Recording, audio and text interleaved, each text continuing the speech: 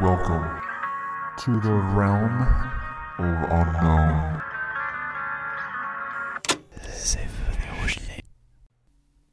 This story begins on February 24th, 1983, in Stroudsburg, Pennsylvania, to a man by the name of Don Decker. At this particular time, Don's grandfather, a man by the name of James Kishaw, passed away. While others mourned, however, Don had a bit more of a rocky relationship with his grandfather, who was a bit more of an abusive and overbearing figure in Decker's early life. Despite this relation, while Decker was also in jail at this time, he was given a furlough to attend his grandfather's funeral and be out for about 7 days to mourn with family and reminisce. After the funeral, Bob and Jeannie Kiefer, who were family friends with Don, invited Decker into their home in order to stay the night. While at dinner, Don was beginning to feel a bit overwhelmed and excused himself to the bathroom. According to his own accounts, due to being alone in the bathroom, he gradually became more and more emotional and began to have further feelings of overwhelming dread, essentially. While this was occurring, the temperature of the room also allegedly drastically dropped. Suddenly, Decker observed a sort of mystic image of a old man who he claims has an eerie similarity to his grandfather. However, this imagery of a man was wearing a crown. Followed by this vision of sorts, he began to display a sharp pain in his arm, and as he looked down, he could see 3 bloody scratch marks. And as he looked back up, the figure was gone. Now, this puzzled Don. However, he seemingly just went back downstairs to rejoin the group and have dinner. However, at this point, and throughout the meal, Decker began to display some stranger phenomena. He sort of slipped into a trance-like state, as people described, where he was unable to do anything except just stare blankly forwards. But that's not really the weirdest part of the story, and the real meat of the story begins as water slowly drips from the walls and ceilings as a light mist begins to form on the ground. And this is what we are discussing today in this week's installment of the Keystone Curiosity series, as a case known as either the Rain Boy or the Rain Man, a story about Don Decker and his strange phenomena and glimpse into the paranormal. So, where we left off, water is beginning to move and drip down from the ceiling and walls, and the mist was beginning to form on the ground. Well, this little party of ours, Decker and the Keysmans, contacted the landlord to see if perhaps there was a water problem. Soon, both the landlord and his wife attended the house in order to check on what was going on. So now we're up to 5 individuals. They came and checked to see if there was any reasonable cause for the water leakage. However, they didn't find anything, and in particular, this is due to the plumbing and pipes being located on a separate location of the house from where the water was materializing, essentially. So they actually called the cops to investigate, which is maybe a bit of an escalation, but in cases of the paranormal, it does seem like this is a welcomed thing because most oftentimes people don't contact people. This is when Patrolman Richard Walbert, who was the first to arrive on the scene, attended the house. It only took a few minutes for Patrolman Walbert to become drenched in water himself after entering the home, and later Walbert described what he saw that night. According to him, they were just standing inside the front door, and he was met with droplets of water traveling vertically, and it passed between them and just traveled off into the next room. The next person to join the group was Officer John Boujan, who joined the investigation alongside of Walbert. He too witnessed the strange phenomena inside of the house. He stated when he entered the Kiefer house that he had chills running down his back, making his hair stand on his neck, and he was left in a sort of speechless state. As Officer Boujan could not understand anything that was happening there. He advised the Kiefers to take Decker out of the home, and they ended up going to a local pizzeria in order to just kind of lay low and see if perhaps something was going on. As soon as they left, however, the house seemingly returned to normal.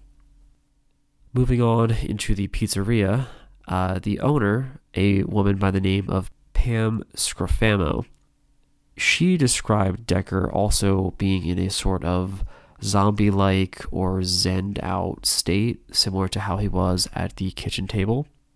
And once they got into the pizza restaurant, they also began to see strange occurrences occurring once more. Water began to fall on the heads of both Decker and the Kiefers, and it began to spread across the floor. Pam, who immediately saw this, ran for her crucifix and placed it on Decker's skin. She suspected he was possessed, although I'm not sure why. Decker reacted instantly to the crucifix, and he allegedly was getting a burning sensation on his skin due to it. Because of this, and because of the commotion they were making, the Kiefers decided to take Decker back to their house and out of public. And as soon as they left the pizzeria, that too had no more strange phenomena. The rain seemingly follows Decker and the Kiefers, but more specifically, it seems to follow Decker. Once again at the Kiefers' residence, the Kiefers and Decker enter the home, and the rain again started up, but this time pots and pans also began to be heard rattling in the kitchen. Finally, the landlord and his wife, who were still on the location, believed Decker was playing some sort of practical joke or prank on the people in order to, I guess, damage property or keep himself out of jail a bit longer. As with that, though, things began to turn a bit more violent and dramatic. Decker suddenly felt himself levitate off the ground and was forcefully pushed up against a wall by some unseen force. Not long after, officers Boujon and Walbert began to return to the location as they were called back in.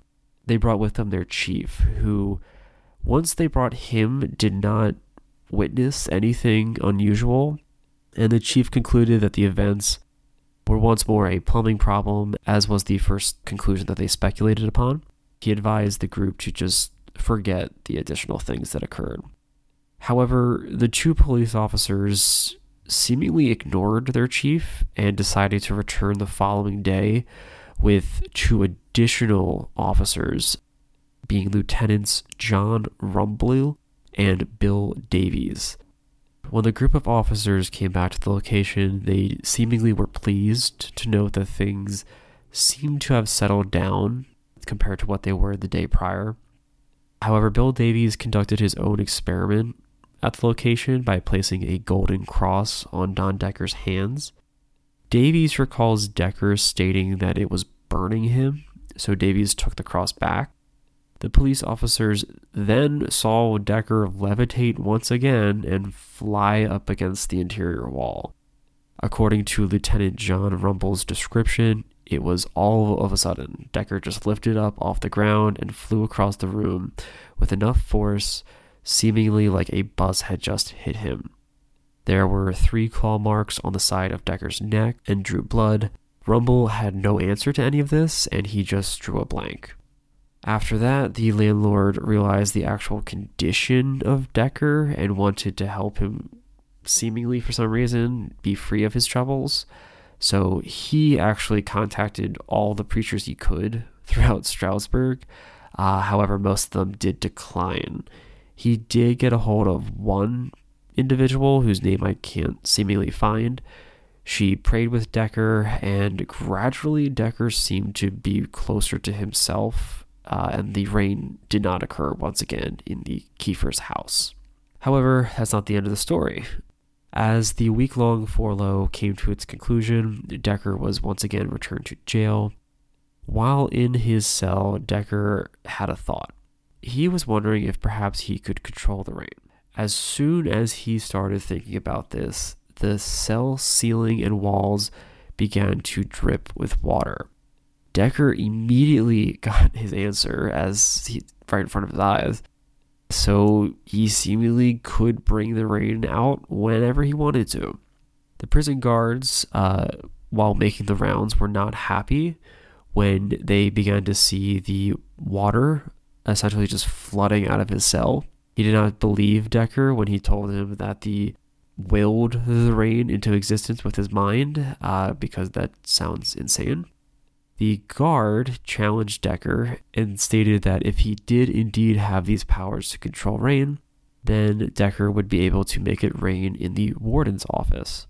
So Decker took him up on that offer. The guard made his way to the warden's office. The position of warden was temporarily being manned by an individual named Lieutenant David Keenhold. Keenhold had no idea who Decker was. I don't know how legitimate that statement is. A lot of reports say that, but I'm assuming that if a prisoner gets a 1-week furlough, I'm assuming the warden might know a bit of that. However, I think that perhaps they're referring to the fact that he is not aware of the little bargain going on between the patrol officer and Decker himself.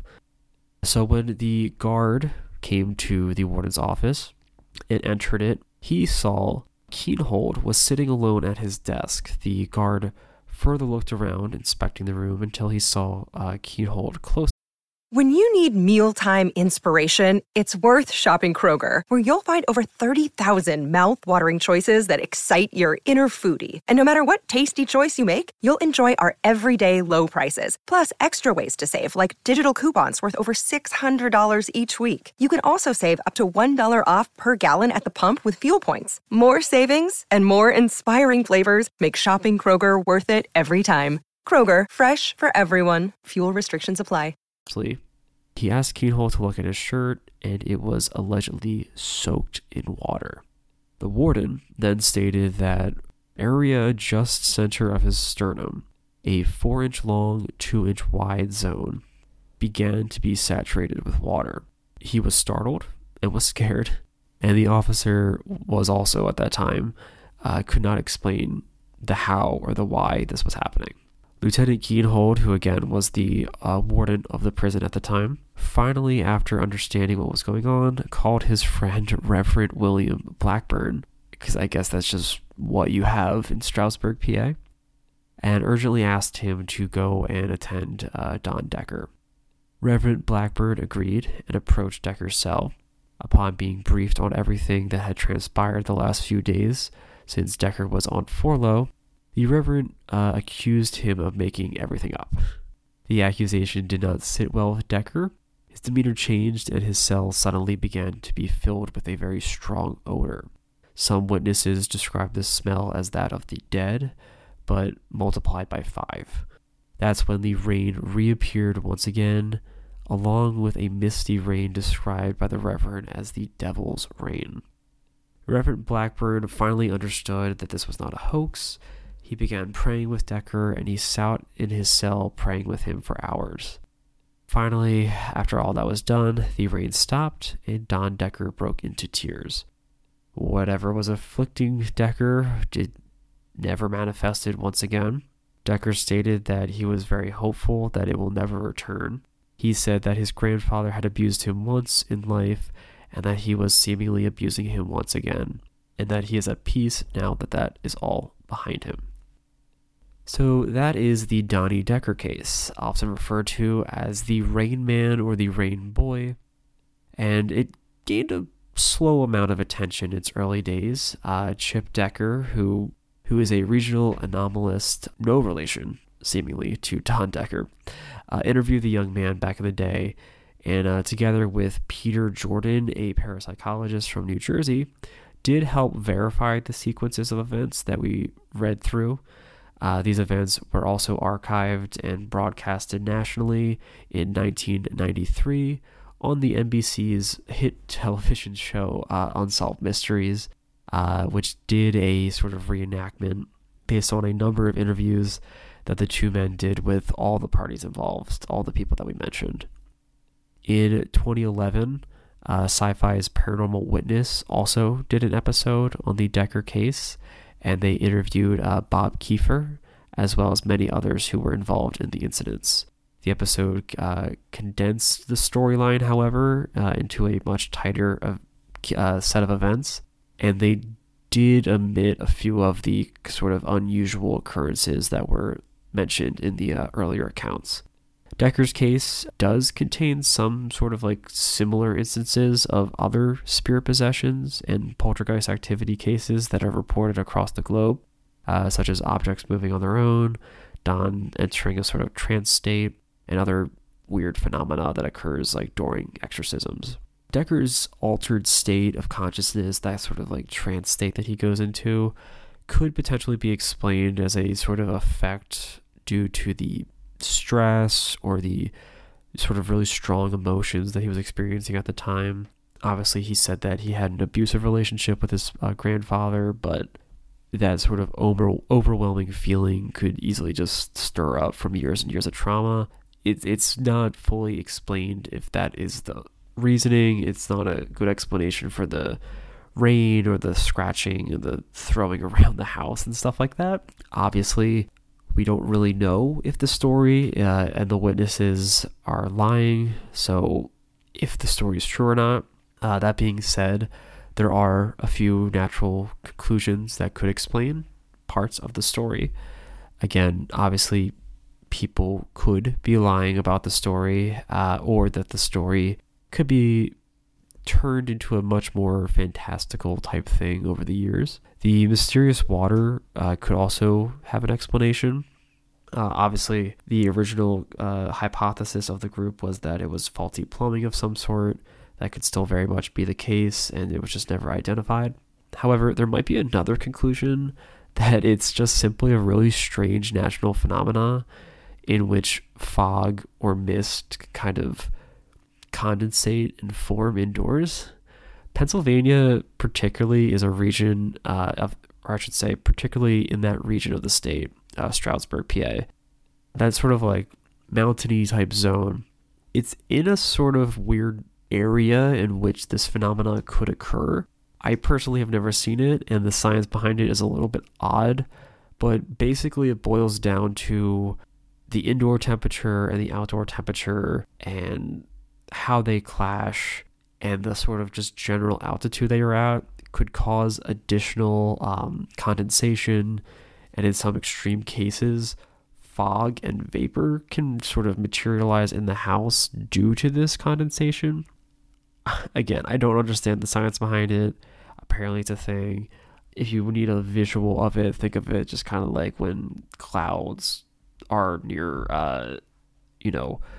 buildings like skyscrapers, like a low pressure type thing causing things to materialize in the house. It's essentially that. But yeah, that's the story of the Rain Boy of Pennsylvania, a very famous case here in PA, and definitely one that I wanted to discuss here on the Keystone Curiosity series. Because again, it's a staple. It's one of our big kind of go-to oddities that thankfully is not a cryptid this time around. I know I've kind of been on a cryptid kick for a while. But yeah, I hope you guys enjoyed this. If you have any similar stories of possessions or just weird oddities in your own home state, please feel free to let me know. You can reach out to me at Realm of Unknown on pretty much any social media websites, or you can reach out to me at realmofunknown@gmail.com if you just want to send a little email out. And don't forget to leave a 5-star review if you guys did enjoy, because that does help out immensely in sort of getting us into the algorithm, especially now that we are revitalizing things here on the show. And last and final, make sure that you guys check in, because I'm recording this on Valentine's Day. Check in with people that you know and love, and just tell them that you love them. Okay? I hope you enjoyed. I hope to see you guys next week. But until then, remember to stay spooky. Bye.